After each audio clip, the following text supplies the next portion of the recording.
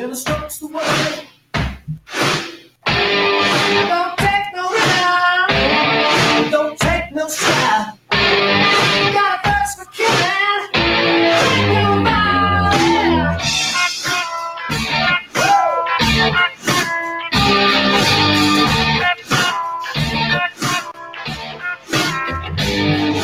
Right here now. You can handshake. Talk to me about that one big thing. Stuck your ear to listen, both far and wide. Keep your contributions by your side. Could be a winner, boy, and you want to win.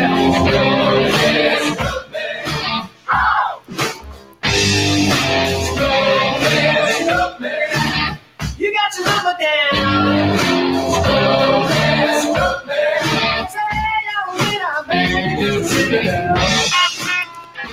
Trivia question. Anybody know what the name of that song is? Or Huh? is it hello? Hello. You know the name of that song, Dennis Lee? Stroke Me. Stroke Me. Well, BP got okay. it. BP got it. The stroke. Yeah. I think it's just Stroke. And who's the artist? Well, you're right, BP. It is The Stroke. I'm sorry. Who's the artist? And it always made me think about it was Queen. It kind of sounded like had a Queen-esque sound to it, but know the name of the artist? Billy BP? Squire. Billy Squire. You looked it up, didn't you? You Googled it. No, I didn't No? Google it. No. Oh, okay. It just came to you? Well, I had it. I was thinking, I said Billy in my mind, kept saying Idol. No, it's not Billy Idol. So I was arguing with myself until Squire came out. So Oh, Billy, don't be a hero. indeed. Yep. That's Billy Squire. Well, this is Trice Talk. It's Sunday, golly, what is it? The 28th, last day of the month. And I'm Donald Last Wayne. day of the month. Yeah. We're rolling into March. Oh, yeah. So You got a little echo there. I do. I have an Yeah. echo. Yeah. Well, let me check all of the buttons and the bells and whistles here. I'm pretty much, I'm on there. You still hear an echo? Hello? Yes. I'm still here. I don't hear an echo. But you hear me, right, Eric? Yes. Okay. And you can hear both of us. Oh, yeah. Well, I guess it's ringing in your ear. Maybe you have tinnitus, Dennis Lee. No, I still heard a little bit of it. Did you? Yeah, it's okay. I don't. We all hear you. Hello. Yeah, we don't want to repeat it last week. Oh, my goodness. We'll start out this week. Lose his mind. Yeah, I'll be flipping out over here. Well, like I said, I'm Donald Wayne. I didn't hear anybody else say anything. So, I'm Dennis Lee. there you go. This is Eric. And yes. Oh, look, it's Eric. Yeah. It's Eric also. Was that what you said last time? Of course. Of course. Eric, of course. I'm not using my last name, but you probably see it on the call thing. Yeah. Yeah, it's shared with the world right here. Right. Well, it's Sunday. We made it to Sunday, so everybody have a decent weekend so far? Or, well, they're almost closed out, so if you haven't had a good weekend, it's too late. Well, I went for a little house sitting venture over the weekend, of course, over at my brother and sister-in-law's place.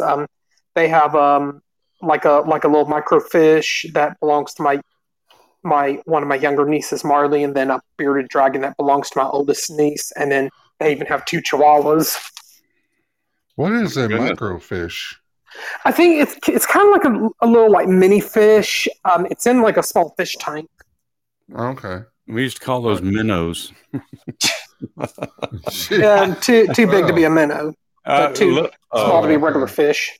I used to like those little neon fish. They were kind of multicolored on their back, but they were tiny. I mean, they were less than a quarter-inch long. Yeah, we used to like sea monkeys. But then, okay. Yeah, I don't think they make those anymore. So, well, actually, they're still around. Just they don't sell them as toys anymore. Somebody probably ate some. Had a negative. Like a fish called Wanda. yeah. Where you ate Wanda. That's right. I used to love aquariums, but I hated cleaning them, and I tried everything in the world. They said, "Oh, try this, and it won't get so dirty." And put snails in there, and they'll keep the glass clean. No, I must have bought a bunch of lazy snails because the glass still turned green. So, yeah, I always had those algae eaters that I would get. Look like little baby catfish. Yeah, I think they work from the catfish family. Now my aquarium is the is the screensaver on the TV. That's my big aquarium. Oh. It's just kind of neat. If you you just focus on the center of the TV, you think you're looking at a big aquarium. And I don't have to clean it. I just turn it off. Abe would go to you can't beat him as the fish there on Barney Miller. Oh, well, that wasn't the fish. Yeah, you're right. I forgot about Abe. Yeah, BP brought that up there. I love a fish called Wanda. I mean, I haven't actually seen that, and gosh, it's been over a year now. I used to watch that at least once a year. Wanda, have you seen a fish called Wanda? I have, and I've seen the sequel, and I think there was only 2 that were made. A sequel? Yeah, they had another part to A Fish Called Wanda. Oh, I didn't. I usually don't get so excited about those. Guppy Called Lucy or something. I don't know. Well, okay. No, surely it couldn't have been as funny as the first one. No, it was okay. Still had John Cleese in it. I like the part where John Cleese and Wanda were at that guy's flat overlooking the river, and then these people came in to the flat while they were there. He's standing there in his underwear. John Cleese was funny. I mean, he kind of made that movie for me. Anyway, talking about fish, all that just evolved from talking about an aquarium. That's the way it goes. Doesn't take much. All right. Well, I guess we can. You got something to chatter about there, Dennis Lee? Well, I was hoping that you would bring it up because, unfortunately, I didn't get to see any of CPAC today. Didn't old Neither President did I. Trump? Well, I actually have a little bit. CPAC? Yeah, I didn't watch it, but I do have a story on that. Oh, okay. Well, shortly, we might hold that over then. Yeah. I heard it was pretty revealing on what his future may be with the Republican Party. Yeah, I think the reception he got, but then of course I read an article which I was going to bring out later, but that they kind of advertised that CPAC as being a support Donald Trump event. So they the detractors are calling it. What do you think that who they would support when they advertise that this is more or less a big Trump rally in Florida? So. But yeah, I've got some facts from that. I don't have any of his speeches. I thought we might do that on Tuesday night because I couldn't find anything posted online yet. But it should be interesting.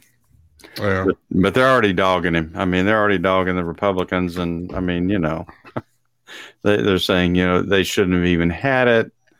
It was just a waste of time. How can you support this man? So, the usual stuff. Well, I did have something. I mean, this just pertains to Georgia, but, Georgia senators are considering to end daylight savings time in, our fair state here. I had not heard that until you mentioned that you were going to talk about it. Yeah, I know fair state's a stretch. But anyway, a bill passed, and this was from 3 days ago, so this would have been last week, but a bill passed last Wednesday, and the Georgia Senate would do away with daylight savings time. And it's still, now it's got to go on to the Georgia House. But that's about all there is about it. They really haven't gone into to any other big to-do about it. I guess once it passes the House, if it does, then they'll come out and so they want to do. They want to do away with daylight savings and just stay in the. Well, and I know it would also require, I think, federal government approval too. Well, I read it. I looked at that article that you referenced since you said you were going to talk about it, and I saw in there that, to Eric's point, it said that states have a right to go, to do away with daylight savings time. But then there were some people that were also talking about in Georgia that they would much rather see the state go on to daylight saving times permanently. Now, that would take approval by the federal government. That doesn't make sense to me. Why is it okay to do one and not to do the other? But some people are upset because, that means the sun wouldn't come up in December till 8:30 in the morning, I think is what I read. Which, for me right now, that would be okay. But some people I would do that. As my understanding, like a while back, Florida was proposing, wanting to do daylight savings time permanently, and the part of like the Panhandle west of Apalachicola River, as far as like Pensacola and Destin, they wanted to move that part of the Panhandle also into the Eastern time zone instead of it staying in the Central time zone. Well, that'd mess up their line. I know, right? That line. Well, some of them are actually kind of crooked anyway, especially when you get to mountain time. But Whoa, what's that mean about the mountain folks? Is that what you're saying? Well, no. I mean, the line is kind of funky, when you get up to the mountain time.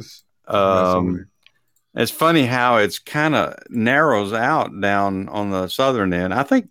Isn't it the Central Time Zone that's one of the largest of the four? Oh, yeah.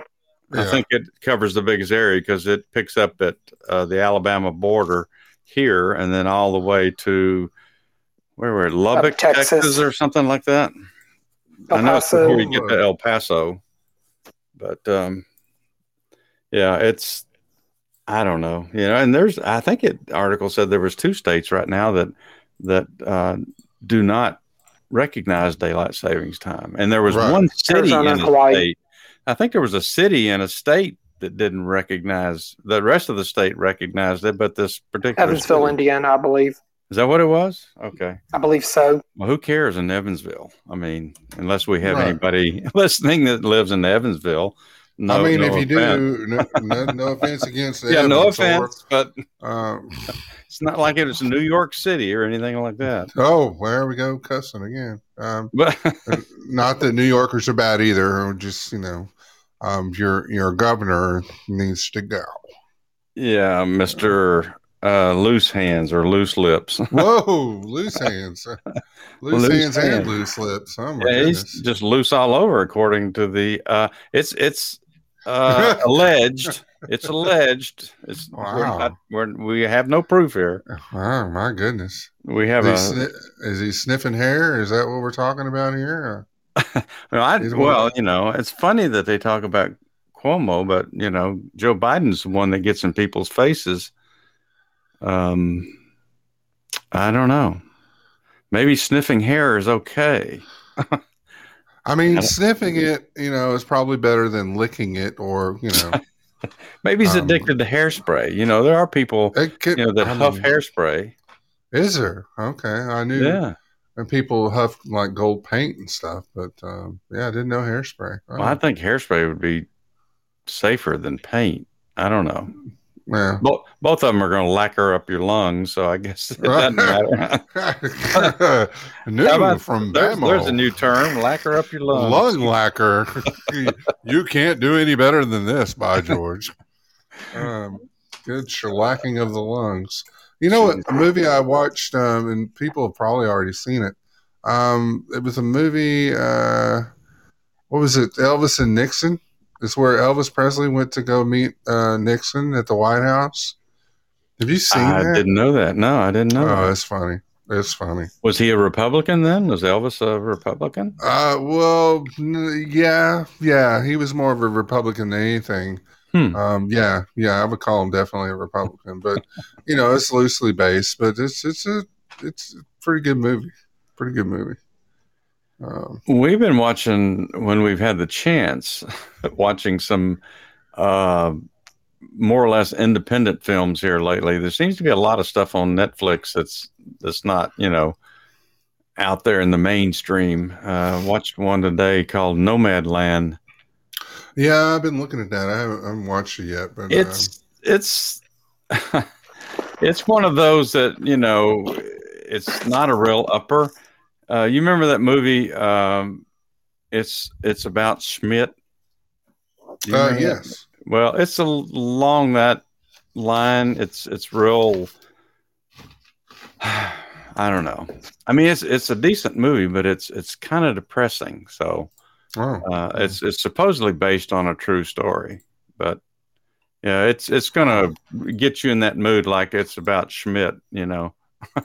It's not going to be one of those that you're going to slap your knee and laugh and, but right. If you like those, if you can stand those that are kind of have a sad tone to it. And yeah, it's about Schmidt it was kind of sad. That's for sure. Oh yeah. I mean, that guy, jeez. So, but that individual, but he did have a big Winnebago, didn't he? Oh, allegedly. But so going back to the time thing. So yeah, I noticed that when the article said that the Georgia Republican Senate passed it, and then it has to go to the House. And I saw another article. I may even have that one on my agenda for tonight, but it also mentioned. Oh no, I guess that was one I did earlier. Okay, anyway, so it's mentioned that the Georgia Senate passed this bill, and then it had to go to the House, and I'm thinking, isn't that backwards? I mean, is that I didn't realize that's the way it worked here in Georgia. Right. The Senate would pass something and then send it to the House. I mean, that's kind of you would think it'd be the other way around. I mean, that's the way I've been programmed, so I need to look at that. There's that word. What's that? Program? Well, I wasn't educated. I was programmed years ago. That's right. He got a chip. Yeah, I got one of those things implanted. Whoa. Well, I mean, that's a whole different show, Tom. No judgment. No judgment. We're not judging you here. My goodness.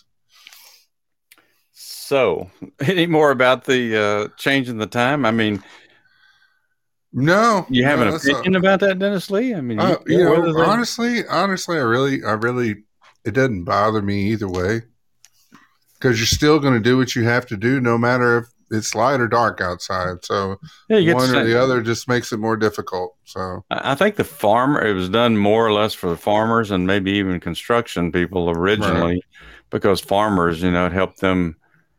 But, I don't know why you just can't move your clock. I mean, get up earlier or get up later if that's the case. I mean, I don't know.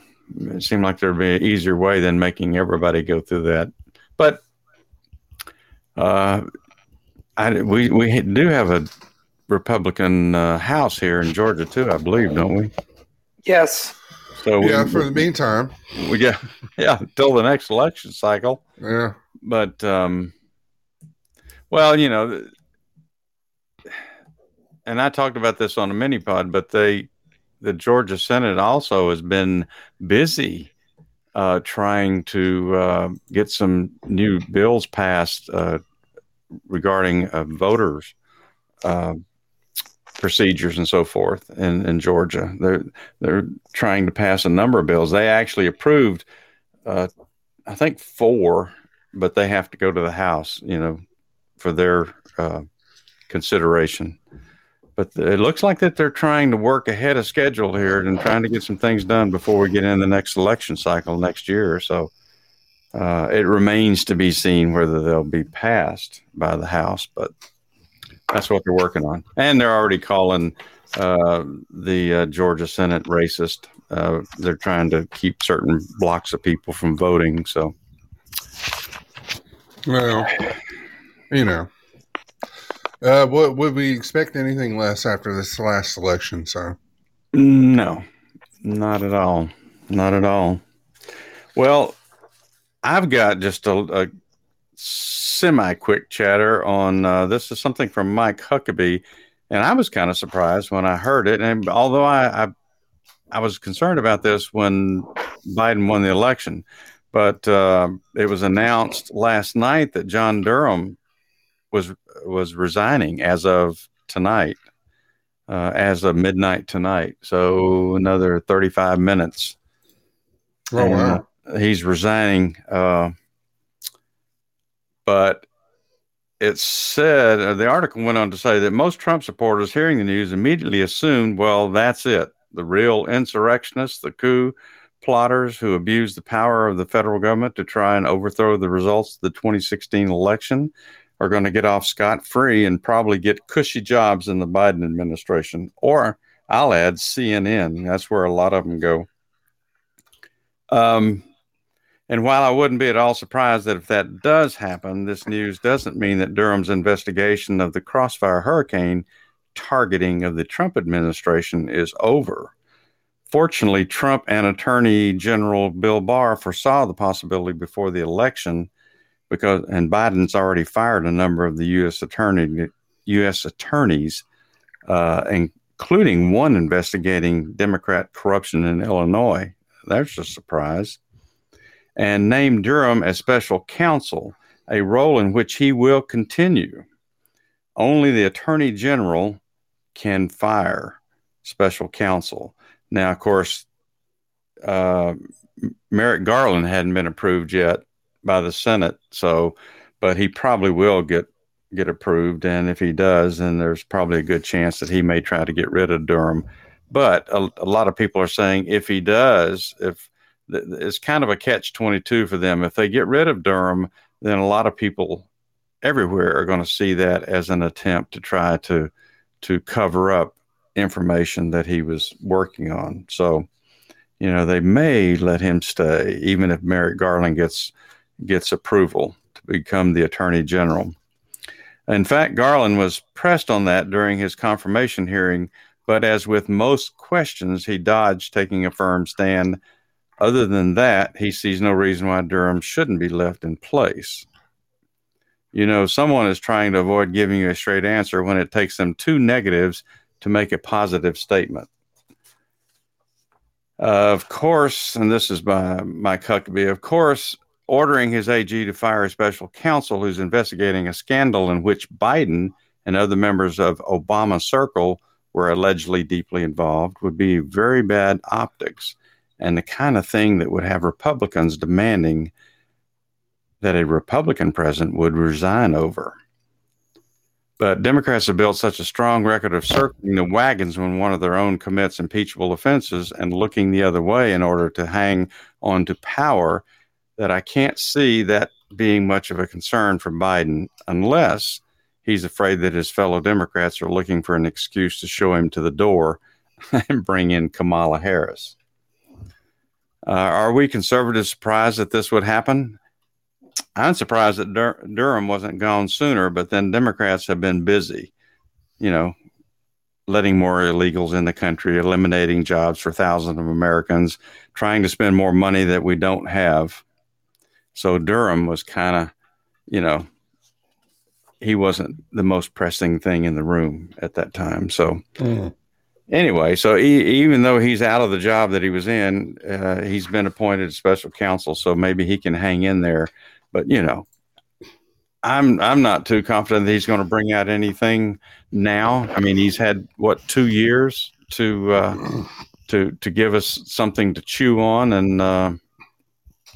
and so now I just can't imagine it's going to be easy for him to any information out of Washington, D.C. Everybody's going to be afraid to talk to him. Right. So I don't know. We'll see. And that's my chatter. Time will tell, sir. Time will tell. Yeah. What a wicked beard thing that Durham has. You know that? Have you ever noticed the pictures of Durham? Yes. It kind of looks like a carpet sweeper or something. I don't know. It's kind of hard to see where the mouth slit is, you know? Well, I mean, if I can add a nickel for every time I said that. Somebody said that to you? Jeez. Lord Almighty. Well, I guess with that comment, we should. Do you have this day in history, Dennis Lee? Well, I appreciate that, Donald Way. There's always a day in history, and as today we have Watson and Crick discover chemical structure of DNA. Who? On Watson and old Crick. On February 28th, 1953, Cambridge University scientists James D. Watson and Francis H. C. Crick announced that they have determined the double helix structure of DNA, the molecule containing human genes. Though DNA, short for, oh my goodness. You're going to try to pronounce that? I am. Deoxyribonucleic acid was discovered in 1869. Its crucial role in determining genetic inheritance wasn't demonstrated until 1943. In the early 1950s, Watson and Crick were only two of many scientists working on figuring out the structure of DNA.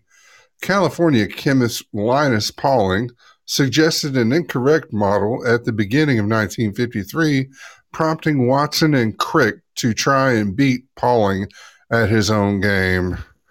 On the morning of February 28th, they determined that the structure of DNA was a double helix polymer, or a spiral of two DNA strands, each containing a long chain of monomer nucleotides wound around each other like a primordial incestual dance. I just threw that in there. Yeah, seemed to be getting weird. Stepped into that one. According to their findings, DNA replicated itself by separating into individual strands, each of which became the template for a new double helix. In his best-selling book, The Double Helix, in 1968, Watson later claimed that Crick announced the discovery by walking into a nearby Eagle pub and blurting out, "We had found the secret of life." No telling if he was half-lit or not. The truth wasn't that far off, as Watson and Crick had solved a fundamental mystery of science: how it was possible for genetic instructions to be held inside of organisms and passed from generation to generation. And moreover, later, busting people on that show that they're hunting for criminals. I forget what's the name of that show. Is that it's Live PD? No, it's on HLN. Yeah. Okay. I mean, every time I had to go to travel. No, I'll think of it later. I know what you're talking about. Yeah, but Watson and no, Bird. Not that one, Bird. No. And a man followed it, or actually just threw it out the window. I don't need stinking instructions. So Crick and Watson later had a falling out over Watson's book, which Crick felt misrepresented their collaboration and betrayed their friendship. A larger controversy arose over the use of Watson and Crick made of research done by another DNA researcher, Rosalind Franklin, whose colleague Maurice Wilkins showed her X-ray photographic work to Watson just before he and Crick made their famous discovery. Scandalous. When Crick and Watson won the Nobel Prize in 1962, they shared it with Wilkins. Franklin, who died in 1958 of ovarian cancer and was thus ineligible for the award, never learned of the role her photos played and the historic scientific breakthrough. What a rip. I mean, jeez. But that's this day in history, February 28th, 1953. I like that DNA thing they did on the first Jurassic Park, when they did the little ride thing and they had the little talking DNAs jump up on the screen. Well, let's look and see what DNA can do. And then we just start mixing stuff together and see. And then all of a sudden we plugged in a frog. Yeah. Then we create this humongous flesh-eating monster. We've spared no expense. No expense. Is that going to be on the ride or on the tour? Yeah, people, we can go anywhere with these stories. And it doesn't take much. We have detours. We got 1 million of them. Oh, yes. Or should I say tangents? Like maybe it's a tangent. Could be. Maybe Not it's tango, in our but DNA. tangent. I guess it's ready for your boys to come out and play. Oh, well. For that, Tom? I didn't sign up for that.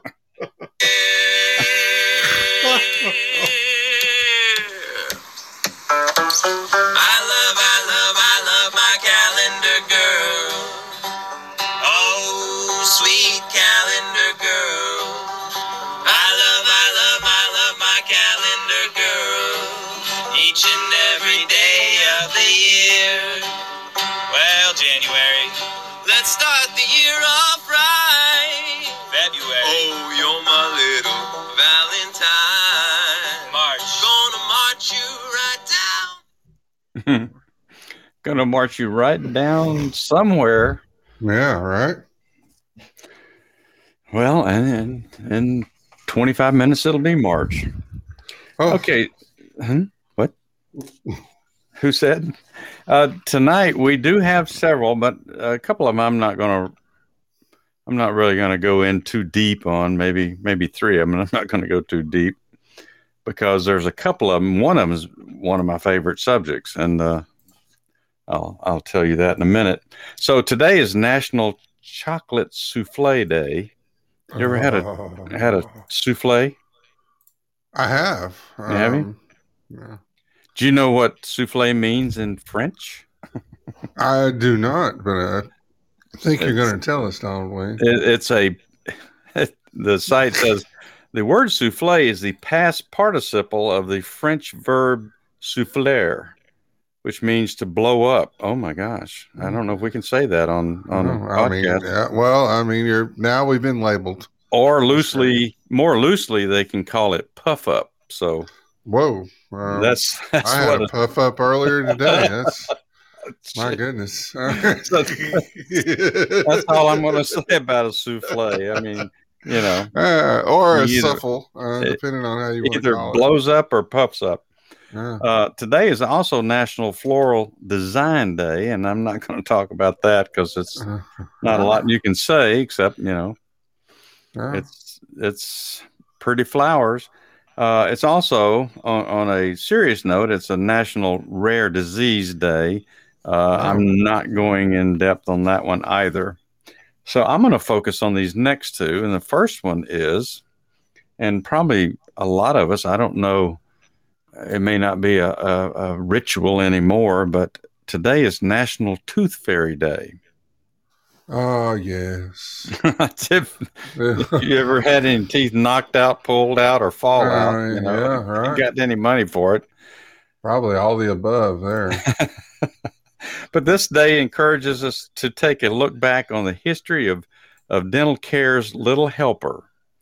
In the mid-1920s, fairies were used for all sorts of health education, from bath fairies to fresh air fairies, as a way to get kids to remember to eat their vegetables, wash behind their ears, and get a good night's rest. Yeah. While today's toothpaste advertisers have all types of enticing products to get people to brush properly, in the around 1925, it was a little more difficult since toothpaste was mostly peroxide and baking soda. So that must have been a treat. Thank goodness they got flavored toothpaste by the time I was able to start brushing my own teeth. One advertisement was for a fairy wand tooth whitener, and this was in the 40s, I believe.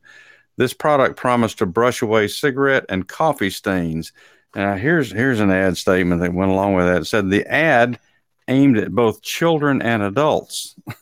So, I mean, I wonder how many kids were drinking coffee and smoking Camels in those days, but that just seemed like a weird thing that said that ad was geared towards adults and children, you know? Is that just me? Am I the only one that think that sounds a little odd? But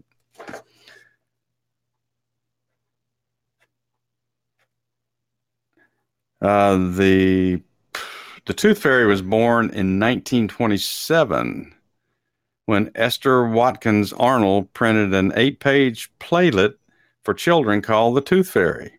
The same year, Sir Arthur Conan Doyle proved his claim that fairies and gnomes are real and verified with pictures of 2 little girls surrounded by fairies. The world was ripe with imagination and primed to have a tooth fairy about to come collect the lost teeth of little boys and girls and leave a coin or two behind. In 1942, during World War II, some children were likely to receive war stamps put under their pillow when they lost teeth. I'm glad I missed out on that cycle as well. Today, the average payout for a lost tooth ranges from $3 to $4 and can go higher if dad is in charge. So, and I will admit that I was always a little bit more, I gave a higher payout per tooth than other people. So,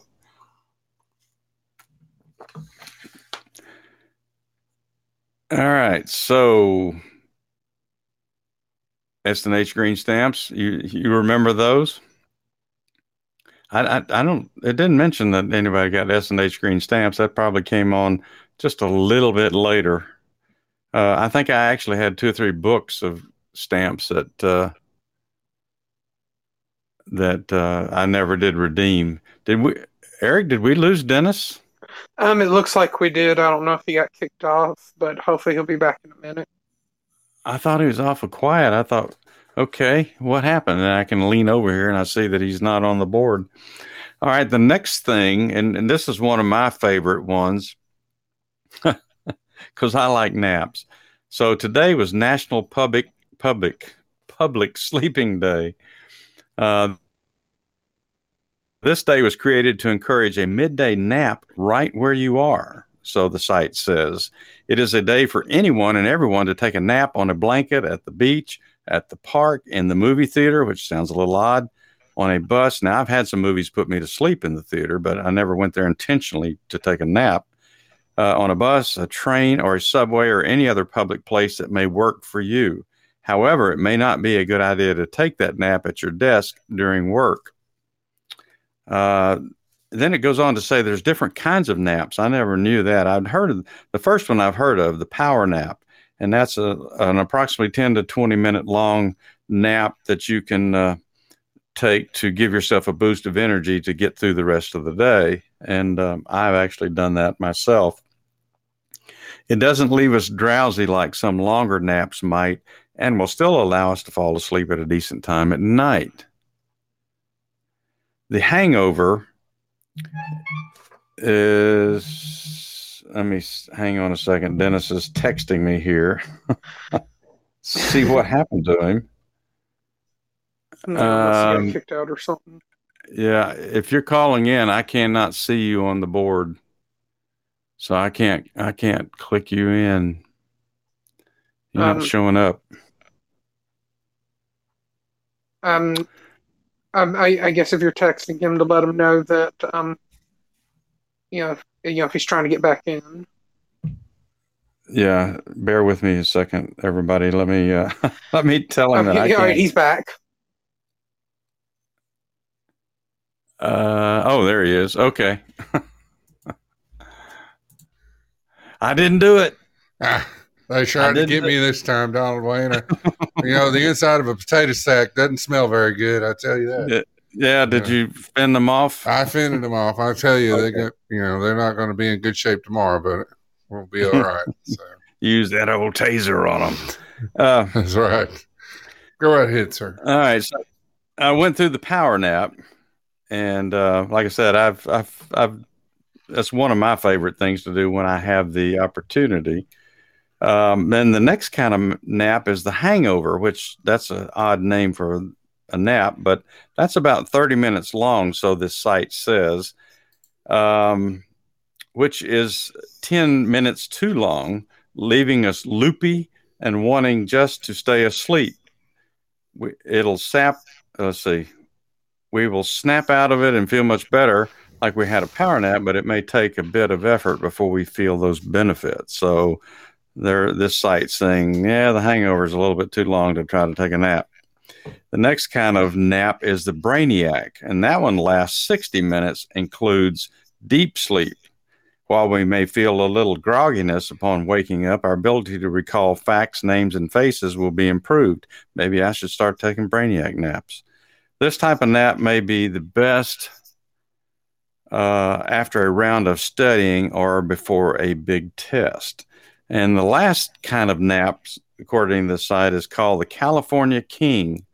And that one lasts 90 minutes and is typically a full cycle of sleep. It will also include REM, or rapid eye movement, or a dream stage. This nap improves creative thinking and motor memory, but nighttime sleep may become elusive. So the article goes on to say that some employers have begun to recognize the value of naps. Studies have shown certain types of naps fuel the brain and recharge our batteries. Naps can improve productivity, decrease health risk, and improve morale. Employers such as Google, Huffington Post, AOL, and Nike offer sleep pods or sleep rooms to their employees. Sounds a little dangerous. To reap these benefits. And the last thing it said here is the top 5 places for public sleeping. I don't know. This sounds a little risky to me. It goes on to say, we recommend leaving all valuables at home to avoid any theft during your slumber. So the 5th most popular place for public sleeping is under a tree. Number 4 is the mall in the middle of the work week. I don't quite understand that one. Number 3 is reference aisle of the library. You'll probably get arrested. Number 2 is the last pew in church during services. And then number 1 is a theater showing old silent movies. So, I mean, I don't think I'd try any of that personally. I think they go in there and do things other than take naps, Donald Wayne. Well, it's not an old silent movie, not an old porn movie. I mean, there's a difference. Do they even show silent movies in theaters anymore? I don't know. Maybe it's some of those older theaters like down in Atlanta. Maybe, there's. I know the Strand Theater here in Marietta Square in Cobb County. Mm-hmm. I think they show old movies, but I don't know that I've ever heard of them showing a silent movie. I don't know how many people would actually go to that. I don't know that the last several generations would enjoy an old silent movie, but could be wrong. Maybe there's enough old people in the neighborhood. But, I have fallen asleep in a movie theater when the movie is just that bad. Well, for those that don't know, silent movies aren't entirely they aren't silent. They actually have music playing. Well, yeah, they have music. But they're, it's not like, who would go to a movie? And they're closed captioned. They'll have the, what the actors are saying sometimes typed out. Of course, their lips will move. Again, that's part of the problem with these. Yeah, their lips will move, for 5 minutes, and then there'll be 3 words typed on the screen. Kind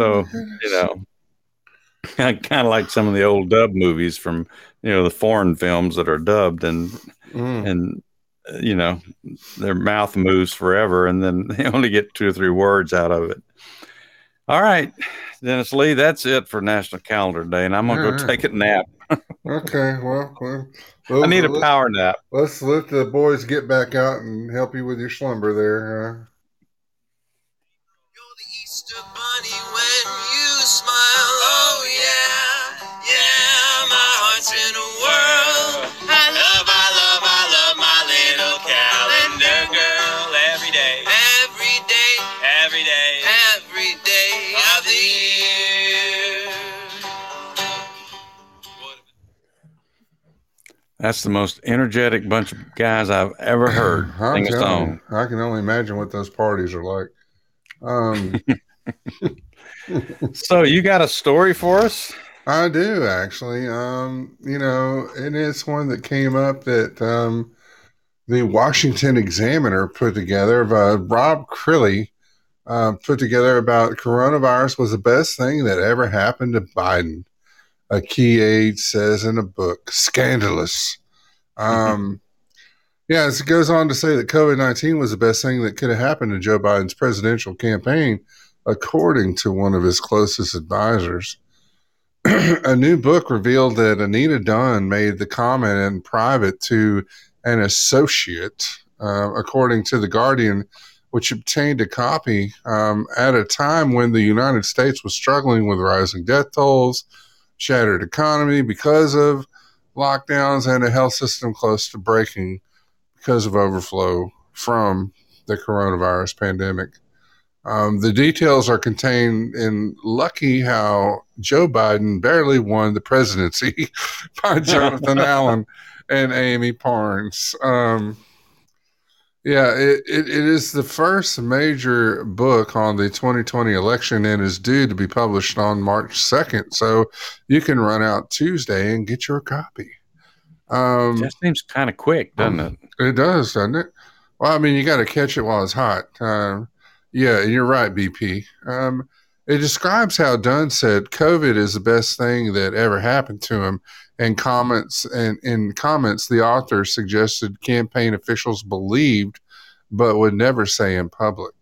I wonder why.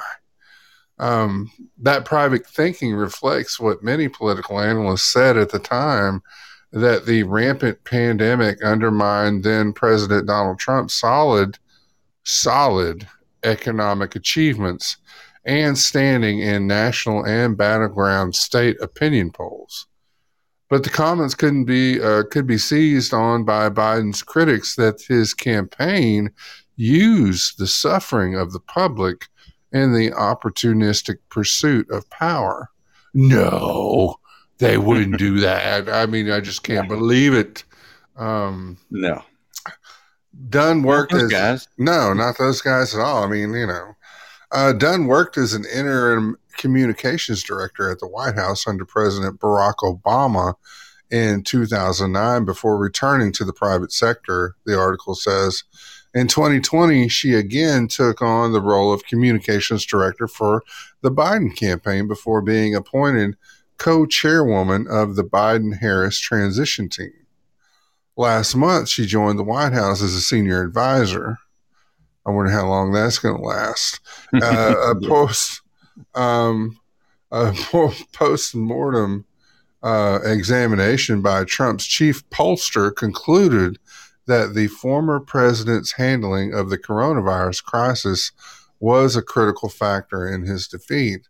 It found that the handling of the pandemic was the top issue for voters, and that in states that flipped, Biden carried those voters by a margin of nearly 3-1, or by way of faulty voting machines. That's not in there, but I just had to throw that in there. Faulty voting machines. I mean, that's just a conspiracy. Will be labeled for sure. It hasn't been proven. Not proven. Not discredited. But yeah, I mean, how else would he think? Because he, you know, like it said in the article, Donald Trump did have a solid economy during the majority of his presidency. You know, that's what I tell people. You may, hate him or love him or hate him. He didn't agree with what he said and spouted off on Twitter, but he did just about everything that he said he was going to do with his administration when he came in. So, well, how many people have worked for someone, higher up that they didn't like?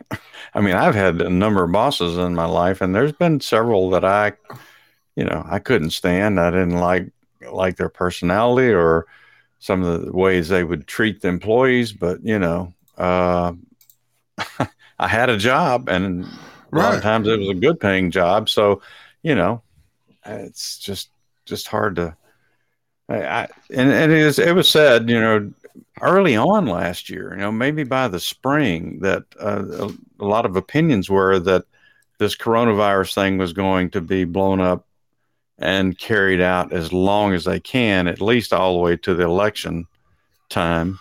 Well, and they didn't figure it was enough, so let's go ahead and add in a heaping helping of riots, to push that even further. Little unrest. Well, we'll add in a little unrest. I don't know.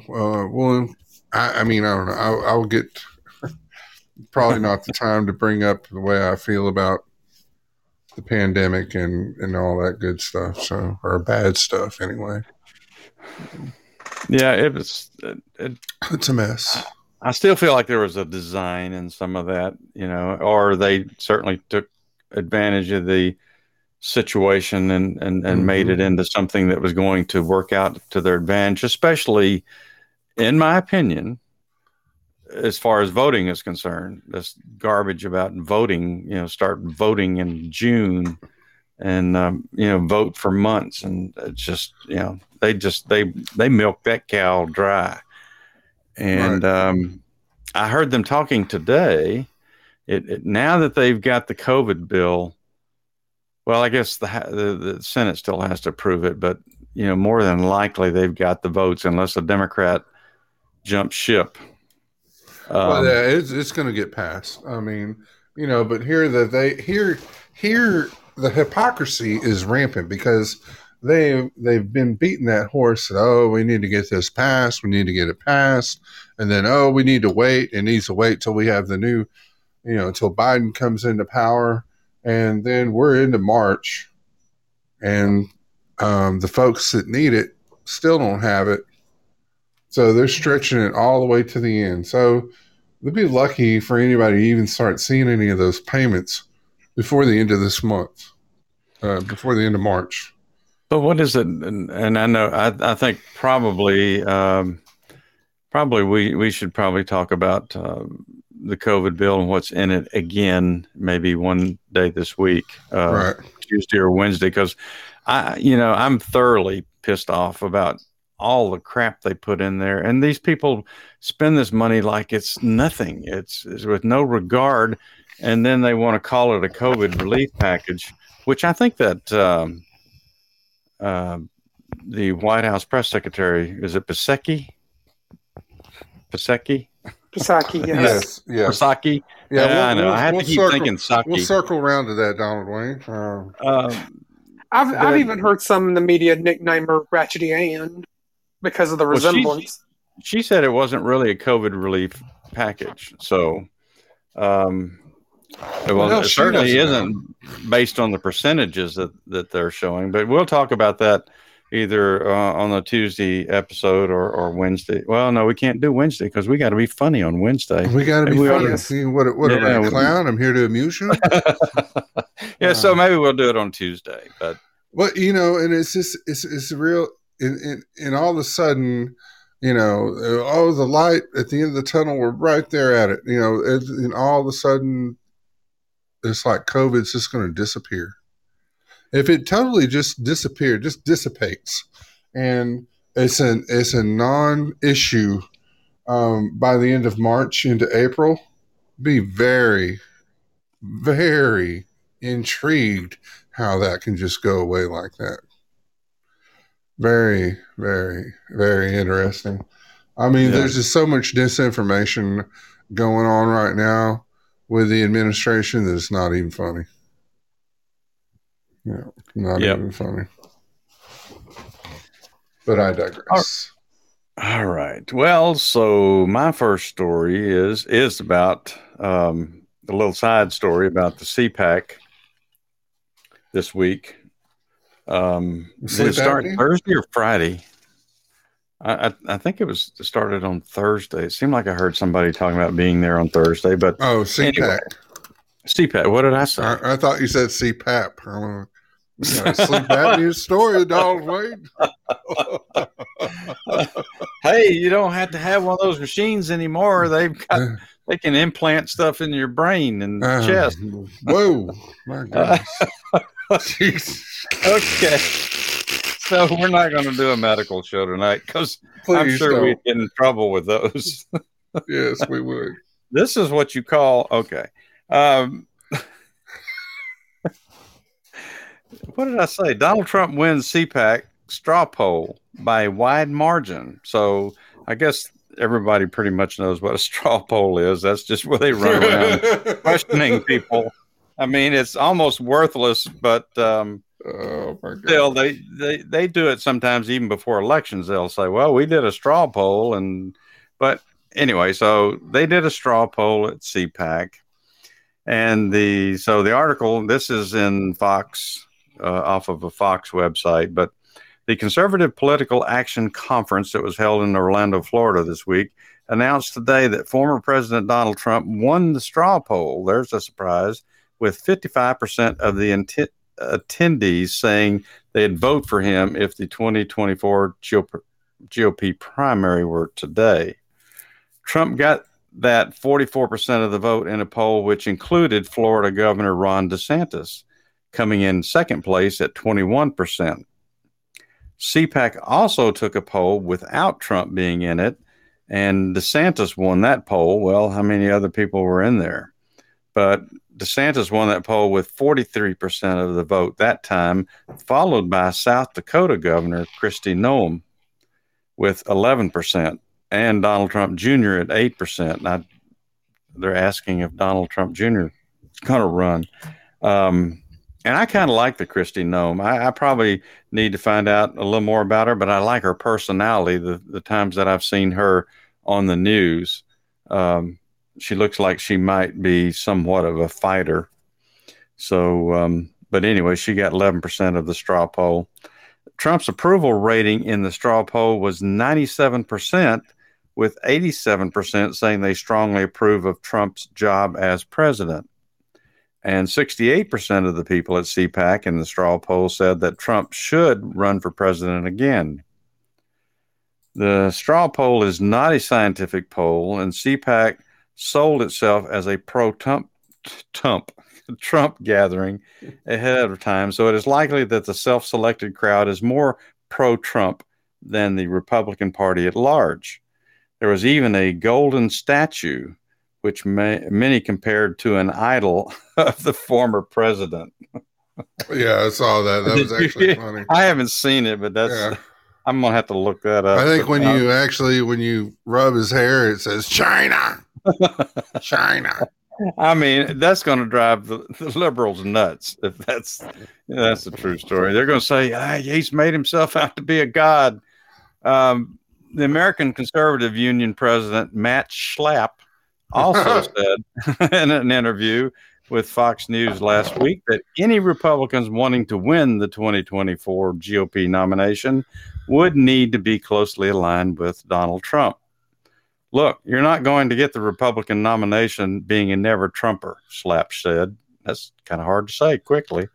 You're not going to get the Republican nomination if you're not a strong conservative. So all that kind of courting, it's appropriate that it starts at CPAC. Republicans who have been highly critical of the former president performed very poorly in the CPAC straw poll.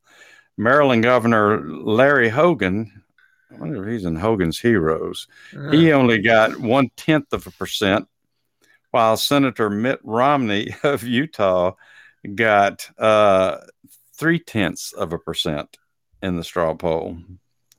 Notably, 95% of those who responded to the CPAC straw poll said that the GOP should continue with the Trump agenda, and only 3% of those polled said that the Republican Party should change directions. So there's that from CPAC, and maybe by Tuesday night we'll have some clips and stuff that we can play of some of the things that Donald Trump said. I found a site that said what they thought Donald Trump would say, but I didn't. I just figured I would wait until we actually get it from the horse's mouth. So indeed. So that's it from CPAC. Back to you, Dennis Lee. Well, I tell you, that's a good one, Donald Wayne. Yeah, I saw that picture of that golden statue, and I was like, oh boy. It said something about the American flag and some shorts, and I didn't see any of that. They must have edited American flag and shorts. They made shorts out of American flag? Something, yeah. It's like he was dressed up in shorts. I don't know. I'm sure more of that will come out. I saw pictures of him. I mean, they were showing a clip on Fox earlier. I think it was before the Mark Levin show. Yeah. And I believe he was fully dressed, but I could be wrong. He was standing in front of the podium. So I've got an article that came from Hillsdale College, and I think you get these letters that come in, or the pamphlet that comes into your mail as well. I do. That has the imprimis in it, that has articles from different individuals every month, I believe. So this one is a article by Alam Bokhari for Breitbart News, and is basically talking about big tech, is who is in control, the need to rein in big tech. It starts off by saying in January, when every major Silicon Valley tech company permanently banned the president of the United States from its platform, there was a backlash around the world. One after another, government and party leaders, many of them ideologically opposed to the policies of President Trump, raised their voices against the power and arrogance of the American tech giants. These included the President of Mexico, the Chancellor of Germany, the government of Poland, ministers in the French and Australian governments, the neoliberal center-right bloc in the European Parliament, the National Populist Bloc in the European Parliament, the leader of the Russian opposition who recently survived an assassination attempt, and the Russian government, which may well have been behind the attempt. Common threats create strange bedfellows.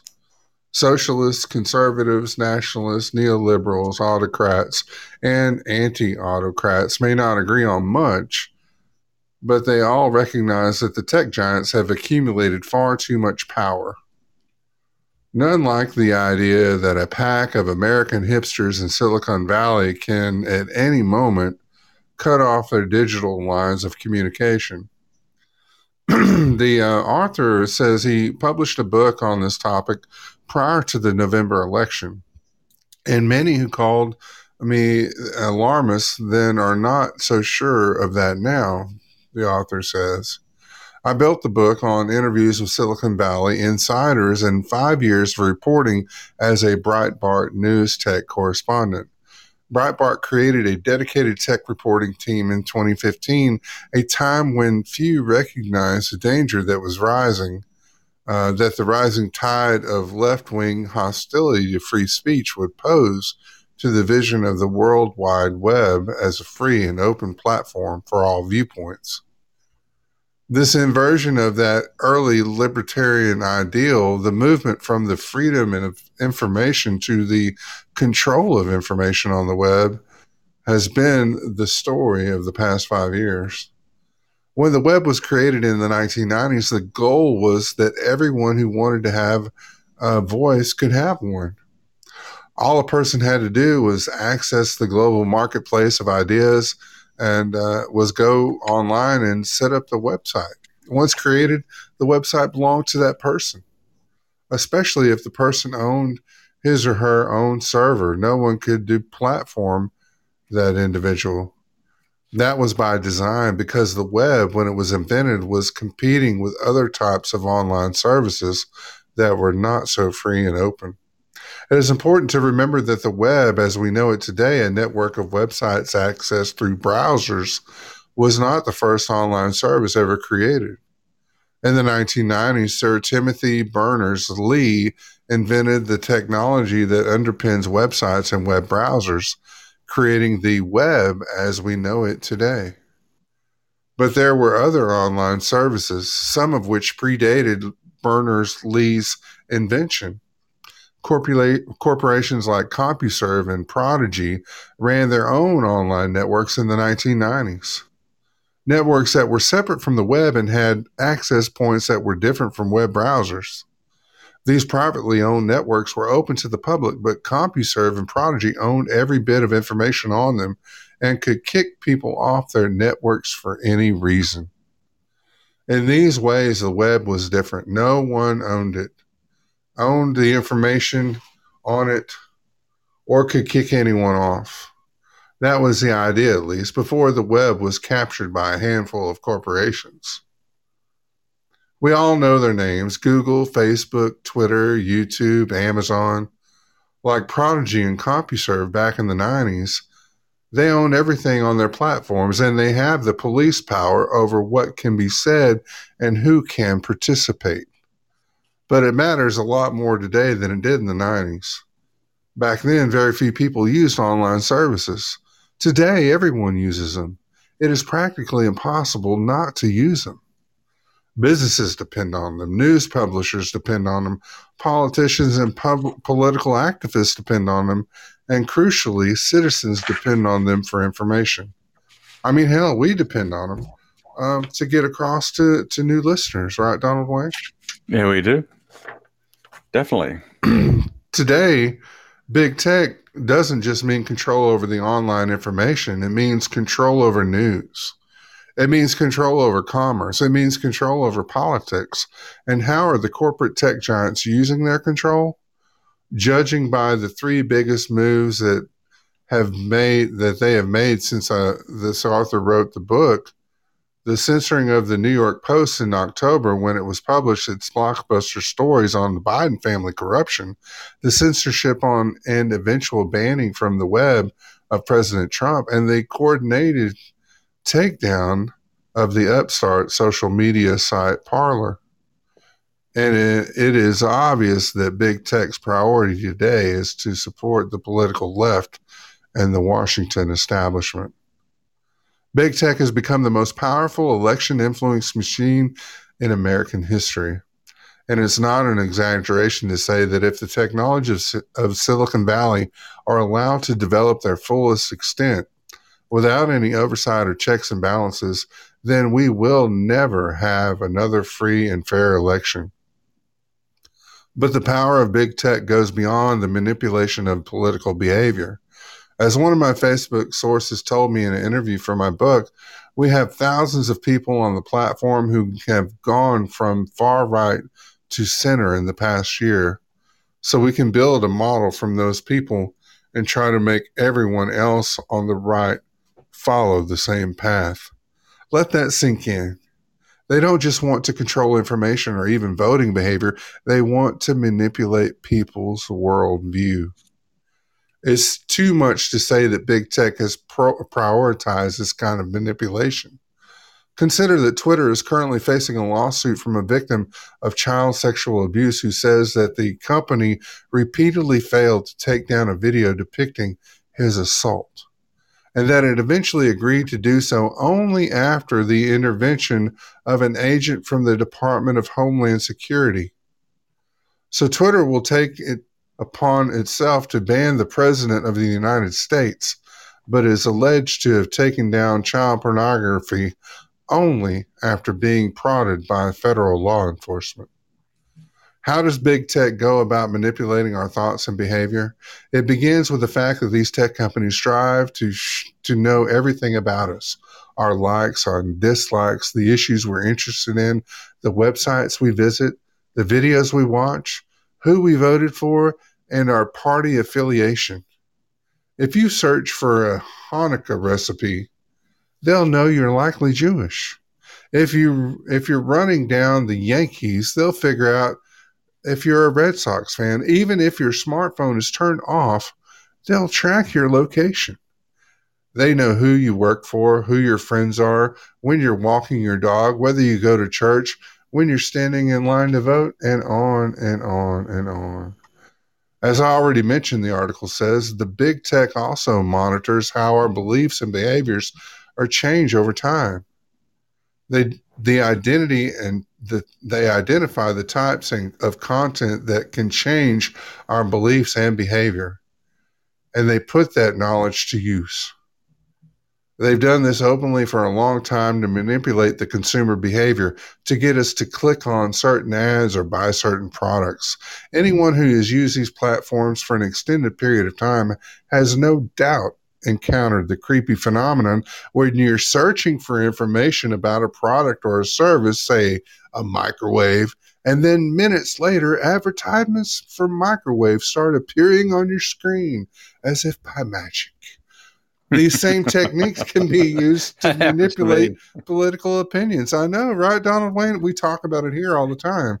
You know, we've even done tests on it. Well, let's look for crock pots. Blah blah. So blah, be careful what you search for. Well, or even what you talk about, because then when you click on your Google browser, it will give you those suggestions even when you haven't searched for it. Be aware of what your settings are on your apps.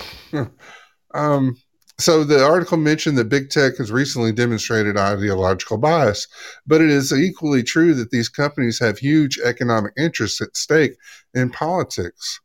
The party that holds power will determine whether they are going to get government contracts, whether they're going to get to big tax breaks, and whether and how their industry will be regulated. Clearly, they have a commercial interest in political control, and currently no one is preventing them from exerting it.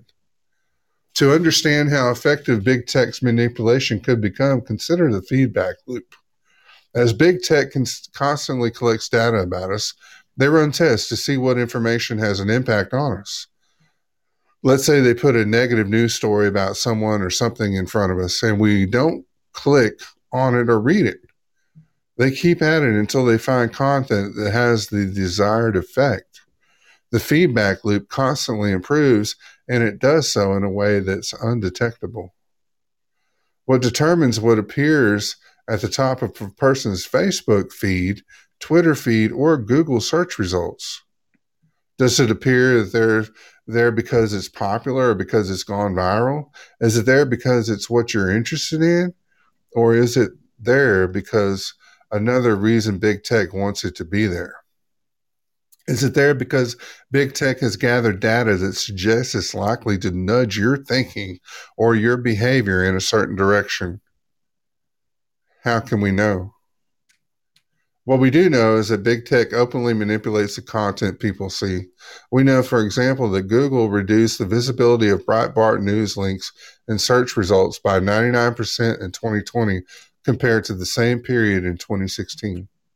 We know that after Google introduced an update last summer, clicks on Breitbart news stories from Google research searches for Joe Biden went to zero and stayed at zero through the election. This didn't happen gradually, but in one fell swoop, as if Google flipped a switch. And this was discoverable through the use of Google's own traffic analysis tools. So it isn't as if Google cared that we knew about it at all. Speaking of flipping switches, I've noticed that President Trump was collectively banned by Twitter, Facebook, Twitch, YouTube, TikTok, Snapchat, and every other social media platform you can think of. But even before that, there was a manipulation going on. Twitter, for instance, reduced engagement of the president's tweets by over 80%. Facebook deleted posts by the president for spreading so-called disinformation. But even more troubling, I think, are the invisible things these companies do. Consider quality ratings. Every big tech platform has some version of this. Through some of them use different names. The quality rating is what determines what appears at the top of your search results. So, or your Twitter or Facebook feed. It's a numerical value based on what big tech's algorithms determine in terms of quality. In the past, the score was determined by criteria that were somewhat objective. If a website or a post contained viruses, malware, spam, or copyrighted material, that would negatively impact its quality score. If a video or post was gaining in popularity, this quality score would increase, which is fair enough. Over the past several years, however, one can trace the beginning of the change to Donald Trump's victory in 2016. Big tech has introduced all sorts of new criteria into the mix that determines quality scores. Today, the algorithms on Google and Facebook have been trained to detect hate speech, misinformation, and authoritative as opposed to non-authoritative sources. Algorithms analyze a user's network, so that whatever users follow on social media, non-authoritative news outlets, affects the user's quality score. Algorithms also detect the use of language frowned on by big tech, illegal immigrant, bad in place of undocumented immigrant, and adjust quality scores accordingly, and so on and so on and so on. This is not to say that you are informed of this or that you can look up your quality score. All of this happens invisibly. It is Silicon Valley's version of the social credit system overseen by the Chinese Communist Party. As in China, if you defy the values of the ruling elite or challenge narratives that the elite labels authoritative, your score will be reduced and your voice suppressed. And it will happen silently without your knowledge. This technology is even scarier when being combined with big tech's ability to detect and monitor entire networks of people. A field of computer science called network analysis is dedicated to identifying groups of people with shared interests, who read similar websites, who talk about similar things, who have similar habits, who follow similar people on social media, and who share similar political viewpoints. Big tech companies are able to detect when particular information is flowing through a particular network. If there's a news story or post or a video, for instance, that's going viral among conservatives or among voters as a whole, this gives them the ability to shut down a story they don't like before it gets out of hand. And these systems are growing more sophisticated all the time. If big tech's capabilities are allowed to develop unchecked and unregulated, these companies will eventually have the power not only to suppress existing political movements, but to anticipate and prevent the emergence of new ones. This would mean the end of democracy as we know it, because it would place us forever under the thumb of an unaccountable oligarchy. The good news is there's a way to rein in the tyrannical tech giants. And the way is simple. Take away their power to filter information and filter data on our behalf. All of big tech's power comes from the content filters. The filters on the hate speech, the filters on misinformation, the filters that distinguish authoritative from non-authoritative sources. Right now, these filters are switched on by default. We as individuals can turn them off. But it doesn't have to be that way. The most important demand we can make of lawmakers and regulators is that big tech be forbidden from activating these filters without our knowledge and consent. They should be prohibited from doing this, and even from nudging us to turn on a filter, under penalty of losing their Section 230 immunity as publishers of third-party content. This policy should be strictly enforced, and it should extend over even to seemingly non-political filters like relevance and popularity. Anything less opens the door to manipulation. Our ultimate goal should be a marketplace in which third-party companies would be free to design filters that could be plugged into services like Twitter, Facebook, Google, and YouTube. In other words, we would have two separate categories of companies, those that host content and those that create filters to sort through their content. In a marketplace like that, users would have the maximum level of choice in determining their online experiences. At the same time, big tech would lose its power to manipulate our thoughts and behavior and to ban legal content, which is just a more extreme form of filtering from the web. This should be the standard we demand, and it should be industry-wide. The alternative is a kind of digital serfdom. We don't allow old-fashioned serfdom anymore. Individuals and businesses have due process and can't be evicted because their landlord doesn't like their politics. Why shouldn't we also have these rights in our business or livelihood depends on a Facebook page or a Twitter or a YouTube account? This is an issue that goes beyond partisanship.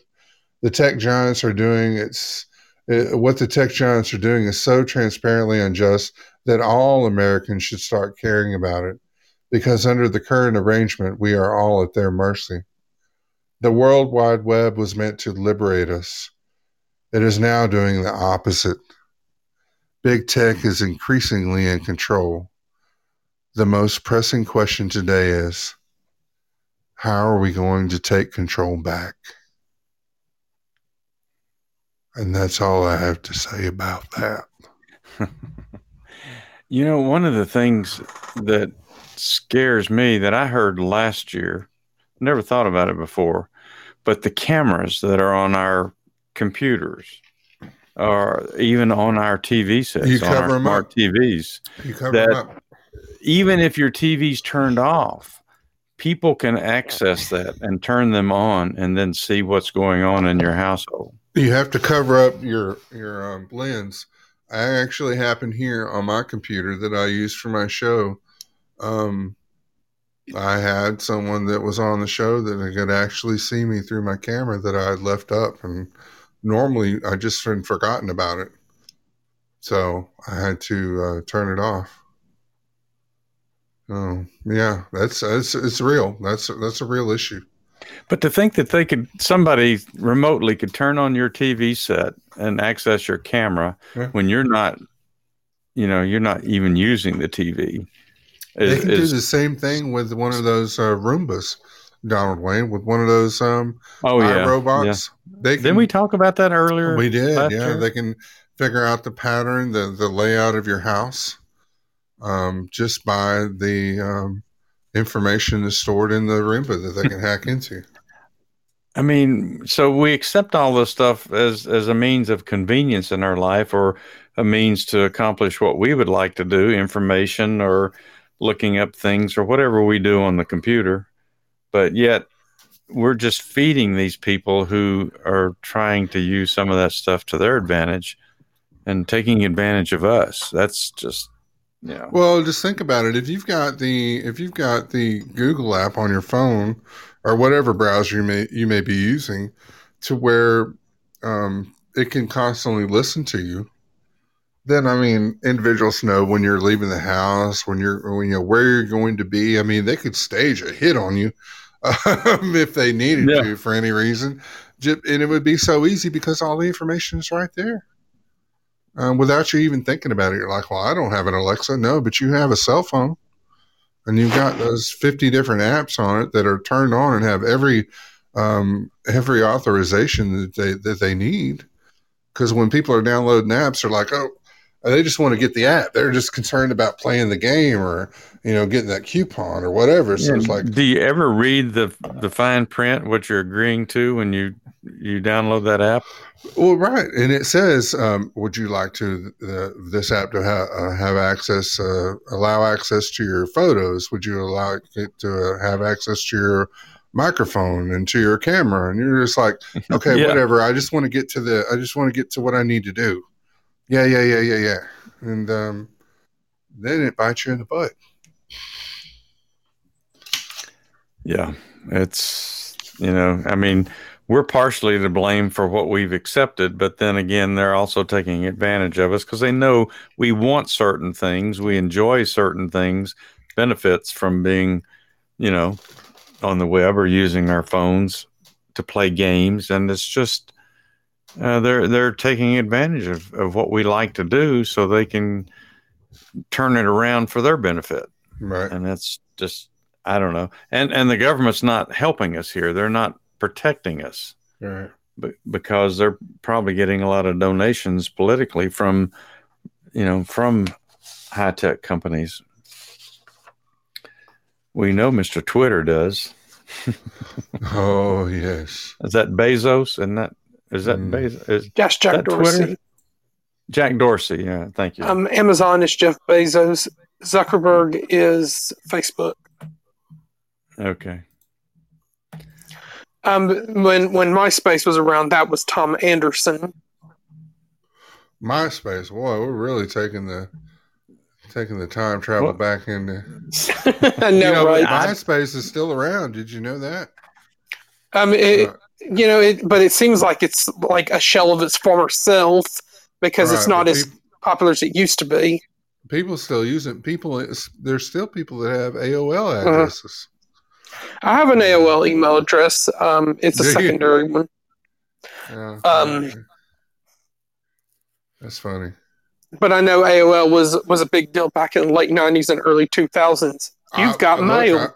I remember when I had the dial-up, and it was like, oh man, couldn't wait to hook it up, and ended up chatting with somebody from Australia. I guess they were from Australia. You didn't know then. I mean, you still don't know now. Well, but, and every time you logged on to AOL, like hearing the "You've got mail." Mm-hmm. Yeah, I love that movie. You've Got Mail. Oh, Tom Hanks and Meg Ryan. That was a Sleepless in Seattle reunion. Not as much as I like Sleepless in Seattle. That's my favorite of the two. That's a good one. Yeah. But I mean, You Got Mail was kind of cute, but yeah, they tried to take advantage of the popularity of the other one. I think that's the only movie I liked with Rosie O'Donnell in it. Well, she was in that baseball movie too, League of Their Own or something like that. Oh yeah, there's no crying in baseball. In there. There's no crying in baseball. That's and funny I think that some of these people get together in movies a lot, you know. Yeah. Yeah, and I think that movie also had Madonna and Gina Davis in it too. The League of Their Own. I did. I didn't realize Gina Davis, was very tall, of course, but I wouldn't say she's in the 6 foot range. Like she's like 5'10", 5'11" or something. Yeah, she's pretty tall. My favorite movie that she was in was Beetlejuice. So. Oh yeah, opposite Alec Baldwin and Michael Keaton and a young Winona Ryder. That was back when I actually liked Alec Baldwin. Before October. And the woman who played Lydia's stepmother in Beetlejuice, that was Kevin's mother from Home Alone. I think it's Catherine O'Hara. Yeah, Catherine O'Hara. Yeah. Lydia. Da, da, da. Another movie that she was in, and it was kind of like Catherine O'Hara? Oh, no, I'm sorry, Gina Davis. Gina Davis, she was in Thelma and Louise, opposite Susan Sarandon. I think she was also in the Stuart Little movies. She was Long Kiss Goodnight. She played, Long Kiss Goodnight. That's what I was thinking. Yeah, the Samuel Jackson. Yeah. She was an assassin. Yeah, she was good. Yeah, she kicked some butt. As soon as she just came back to her assassin self, man, she was forced to reckon with. I mean, Mom was going to do more than cook dinner. Yeah, all of a sudden she could strangle people out. Yeah. All right. Well, yes. Who? More? What? What? You got a update on Fauci there? You got Donald Wayne. The heck you say, Fauci? It's just kind of a quick thing that I saw this afternoon, and I was trying to look to see. I don't even know what source this is. It's showing a CNN thing on here, but the article's not on CNN. But anyway, the article says, finally, okay, yes, vaccinated people can get together and socialize, says Fauci.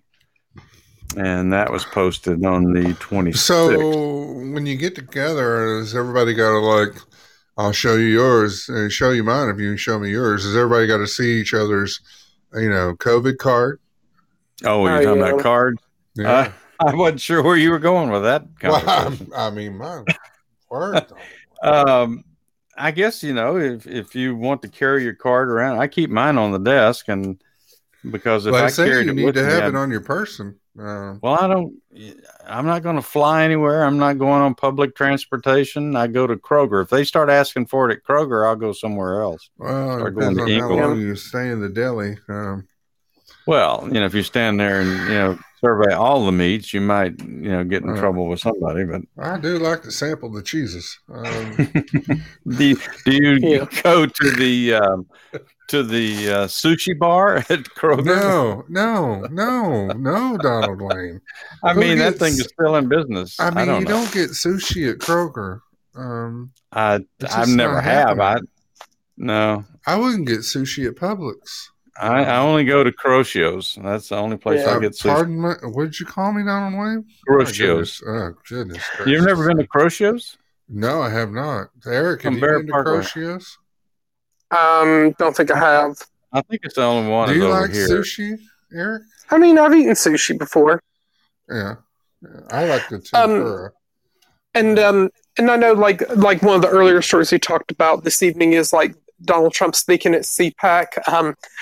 I think I visited Cummings' Culture Show a little earlier, and I think a running joke about Donald Trump is he's living rent free in the heads of like the loony left, and I guess he's not afraid to be their boogeyman.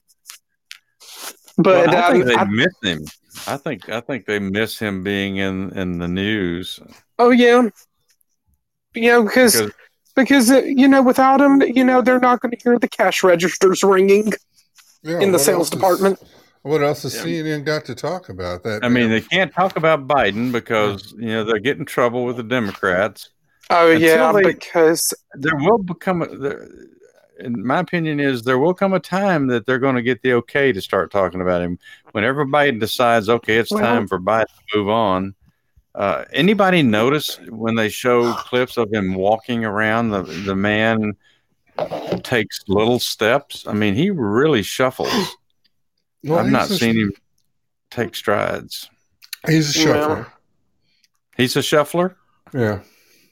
And I'm not making fun of him because he shuffles, because when I get that age, I may shuffle too. But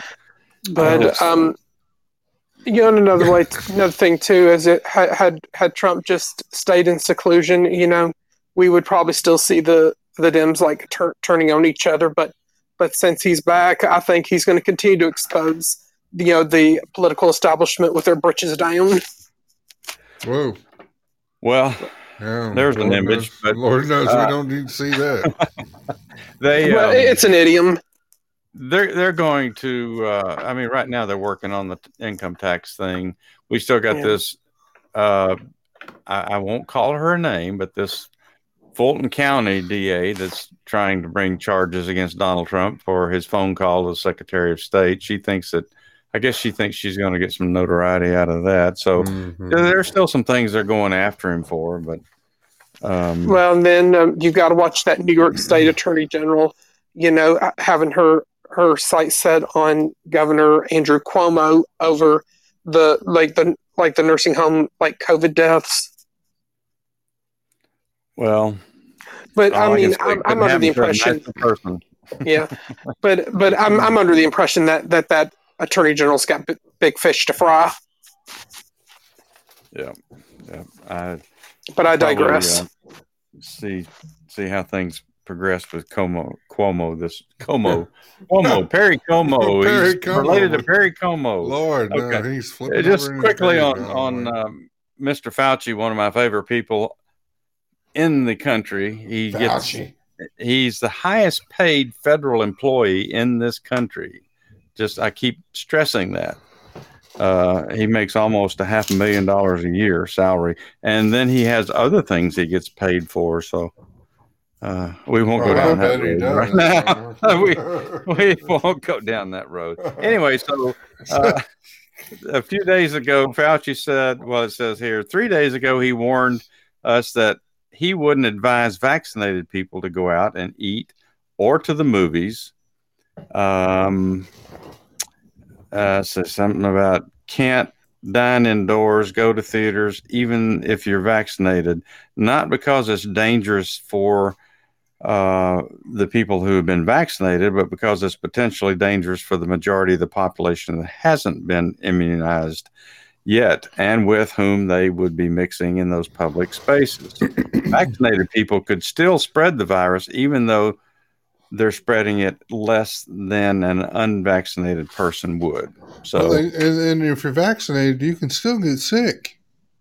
It's well, that is true. A superhuman shield from being able to pick up COVID-19 again, especially with all these different strains. Well, and the I think the single shot vaccination is only supposed to be 60-something% effective. Yeah, 63%. Johnson and Johnson just came out, but they've even said that you're probably going to end up needing a follow-up shot with that one. Yeah, that's kind of disheartening. I mean, they may be giving us shots for years here, but so he says that vaccinated people shouldn't still go out in public and mix with people that you don't know whether they've been vaccinated. But now he's starting to say that vaccinated people can get together because they're not going to be dangerous for each other. So he says even though the CDC hasn't formally recommended that vaccinated people can get together at this time, we know that it's going to happen, that people who have been vaccinated are all going to get together in groups and, spend time with each other because there's little risk to that. So I'm totally predicting that here probably within the next couple of weeks or so, since that's come out, that there'll be little vaccination chat groups, vaccinated chat groups that'll come out, and it's like, it'll almost be like not Tinder, but something like that. That's you can. Okay, well, this is a site specifically dedicated to people who have been vaccinated from COVID-19, and you have to post your vaccination card on there. Yeah, so we want a shot of your vaccination card. But that doesn't protect you from anything else. So good luck with that. Yeah. Well, I did a job yesterday. A rare time that I actually work on a Saturday on doing my real paying job. But I had a customer who lives up North Fulton County, and I love it up there because there's a bunch of horse ranches and stuff, and it's really pretty countryside. What ranch? A horse ranch. Oh, horse. Okay. Yeah, the things that you ride. Right. Okay, I'm just making sure. Yeah, and now I've made me forget my point.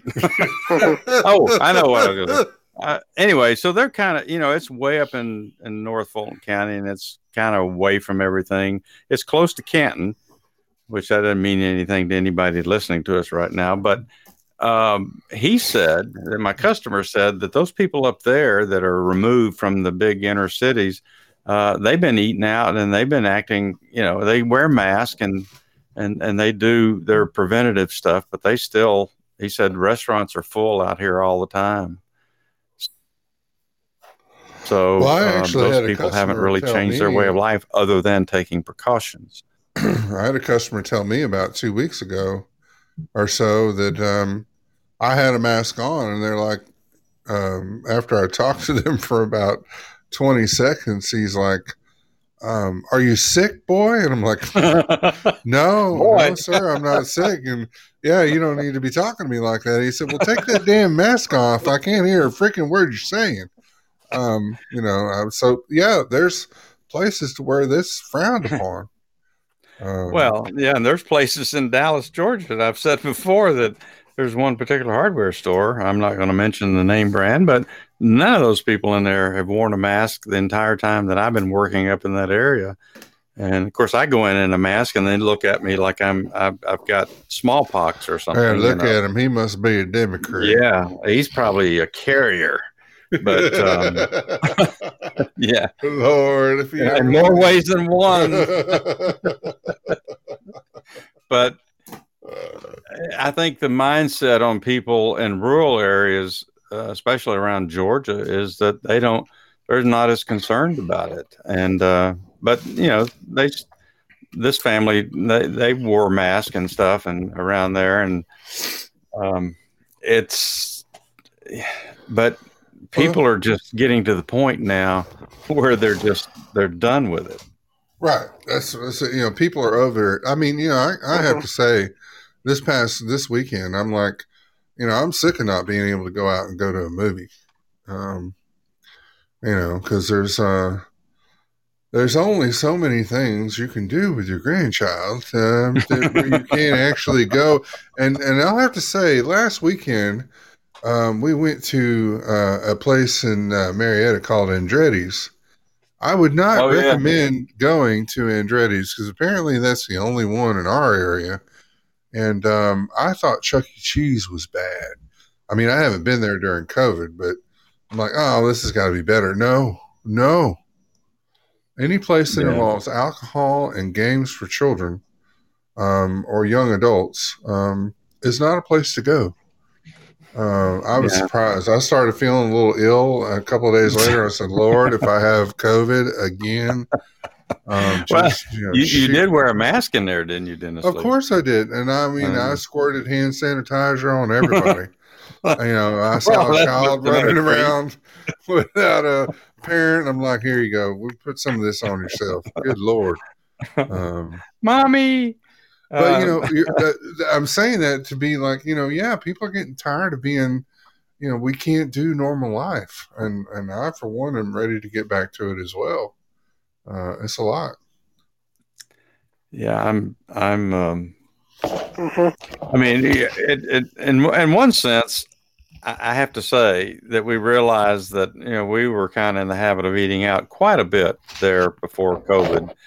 And now we've gotten out of the habit of it, obviously, and it's saved a lot of money. But then have you? I mean, I know, like our household, then so you don't go out to eat, but then you justify doing Uber or someone else, something like that. Well, we can't go out to eat, so I always go pick it up. We'll just get it delivered.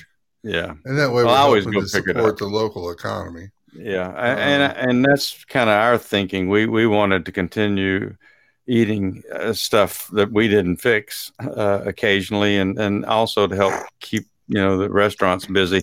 But I noticed today on Dallas Highway that Longhorns was packed. Taco Mac was pretty busy.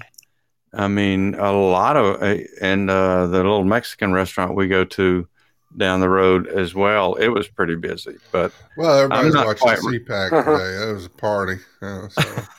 Well, I don't know if they were doing it in there, but they could have been. But I'm not really ready to go into indoor dining yet.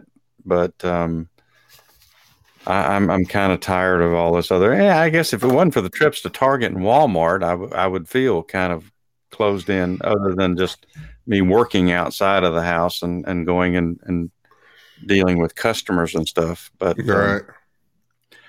so I get a little bit of advantage because I do have opportunities to get out. When you're considered an essential worker, then that's. What was that last word you used? Essential worker. Oh, I thought you said I looked that up when we first got paperwork from the company to carry out into the field. Where have I heard essential worker before? And it was in the movie Schindler's List. Everybody who was working in the concentration camps had to have papers that showed that they were an essential worker. Right. And that was the only thing that saved their life in many cases. That was an eerie,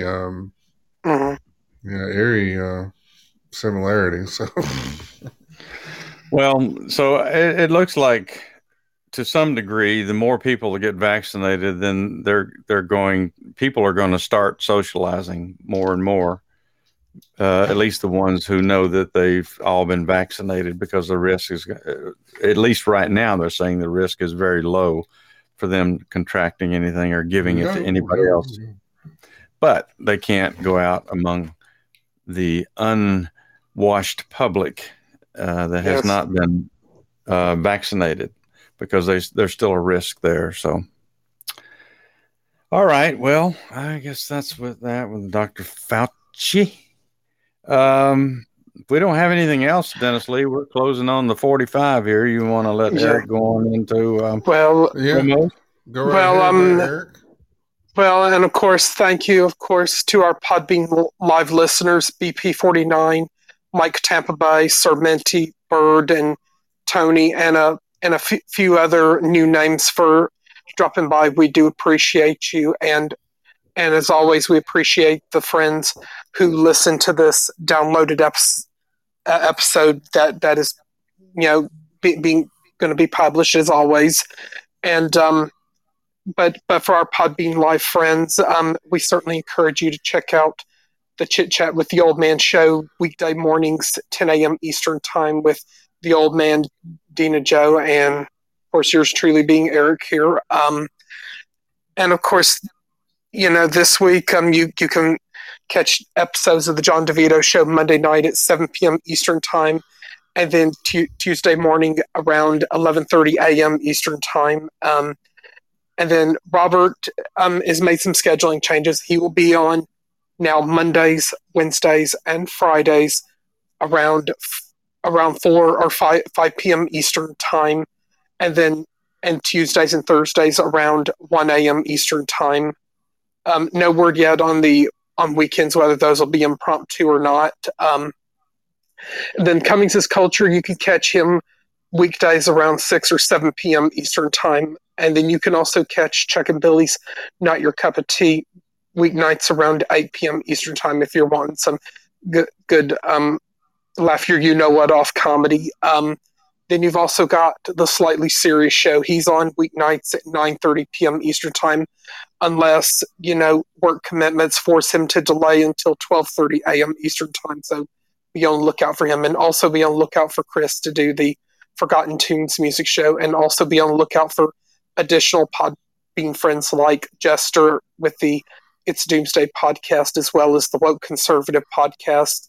And hopefully the Ralph William podcast returns with new episodes very soon. And hopefully he'll be back from his hiatus. And he's normally on weekdays around 6 a.m. Eastern Time. And hopefully, a new season of his Friday Night Sex Talk with Virgin Ears is in the work, but we'll keep you posted on that. And if you like the Old Man's podcast in the mornings, you'll also enjoy his Friday night music show every Friday night at 11 p.m. Eastern Time, and plus his music shows Sunday mornings at 9 a.m. and Sunday afternoons at 5 p.m. Eastern. And another great comedy show is the Lyrical Laxatives on Saturdays before Dennis Lee, and also be on the lookout for Lady Me to do her a day in the life of me, as well as Laura to do Communication Station, and the Milk Dog 2020 show, and Pink Squirrel to do her whose podcast is this anyway, and a few other great podcast friends. And hopefully, every other Friday you'll have, of course, Nonsense Password, surprising us. And these are all the great shows still on Podbean Live, and we hope you'll enjoy. And Dennis Lee is here with how you can get in touch with Tall Tales of the Rabbit Hole and Trice Talk. Thanks, Eric. Well, thank you, Eric. And before I say that, I'd like to say that this Wednesday we will be announcing the new name for Wednesday Frivolity from one of the lucky persons that have submitted a name for the new show or for the new segment. So that will be something to look forward to this Wednesday. And the winner will win something from the closet, the vault, the hole, wherever we keep it. You have no idea. Okay. It almost scares me there. Almost. Just borderline. A borderline. So yeah, if you want to get us, rub us, actually, snuggle up to us, do it on Twitter at Trice Talk WG Moon. You can email us at tricetalk69pts@gmail.com and let us know exactly how weird we've made you feel. And then you can go on to Facebook. We actually post all of our shows on there and the articles that we use at Trice Talk on Facebook. And then you can find us on Spotify at Trice Talk. and even on Amazon Music at Trice Talk. And we are on every Sunday, Tuesday, Wednesday, and Thursday at 11 p.m. Eastern. And we appreciate you. We couldn't do it without you. Mm-hmm. Yes, indeedy. And also, I did start up the mini pods again, so definitely be on the lookout for those. A couple of those have been posted. We'll see if I can manage doing that on a regular basis. I'll try to get a little bit more consistent about it. But we had so much go on last week that we didn't get to do some of the material we had prepared. So I thought, well, I'll just use them as a mini pod. So those will be posting occasionally. And they're actually the two that you did are posted on Facebook already. So, oh, okay, yeah, cool. Oh, does anybody say cool anymore? Oh, you just did, actually. I just said date myself. Somebody told me. And I guess you're about ready to give your closing thought of the night. I always have a closing thought. So this one is from Jane Wagner. I don't know who that is, but sounds Jane like that ought to be interesting. Jane says, when we talk to God, we're praying. When God talks to us, we're schizophrenic. So obviously Jane has an inside story on that. Indeed. Did you think? Is that a deep one? That's deep? That's fairly deep. That does sound pretty deep. We talk to God, we're praying. When God talks to us, we're schizophrenic. I think you hit oil. Well, and amen to that, which is Hebrew for "so be it." All right. Well, we appreciate everybody spending time with us tonight. Thank you so much for joining us on Trice Talk, and please come back and spend some time with us on Tuesday, when we'll be raking it up again. All right, we're going to go out of here with Louis Armstrong, that is. Dennis Lee, would you like to turn out the lights? The party's over, Donald Wayne. Good night, y'all. Love you and God bless you, everybody. We'll see you next time. Stay safe, everybody.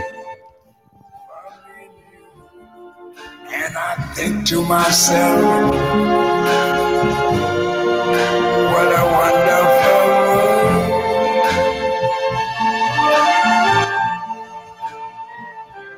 I see skies of blue and clouds of white, the brightness day.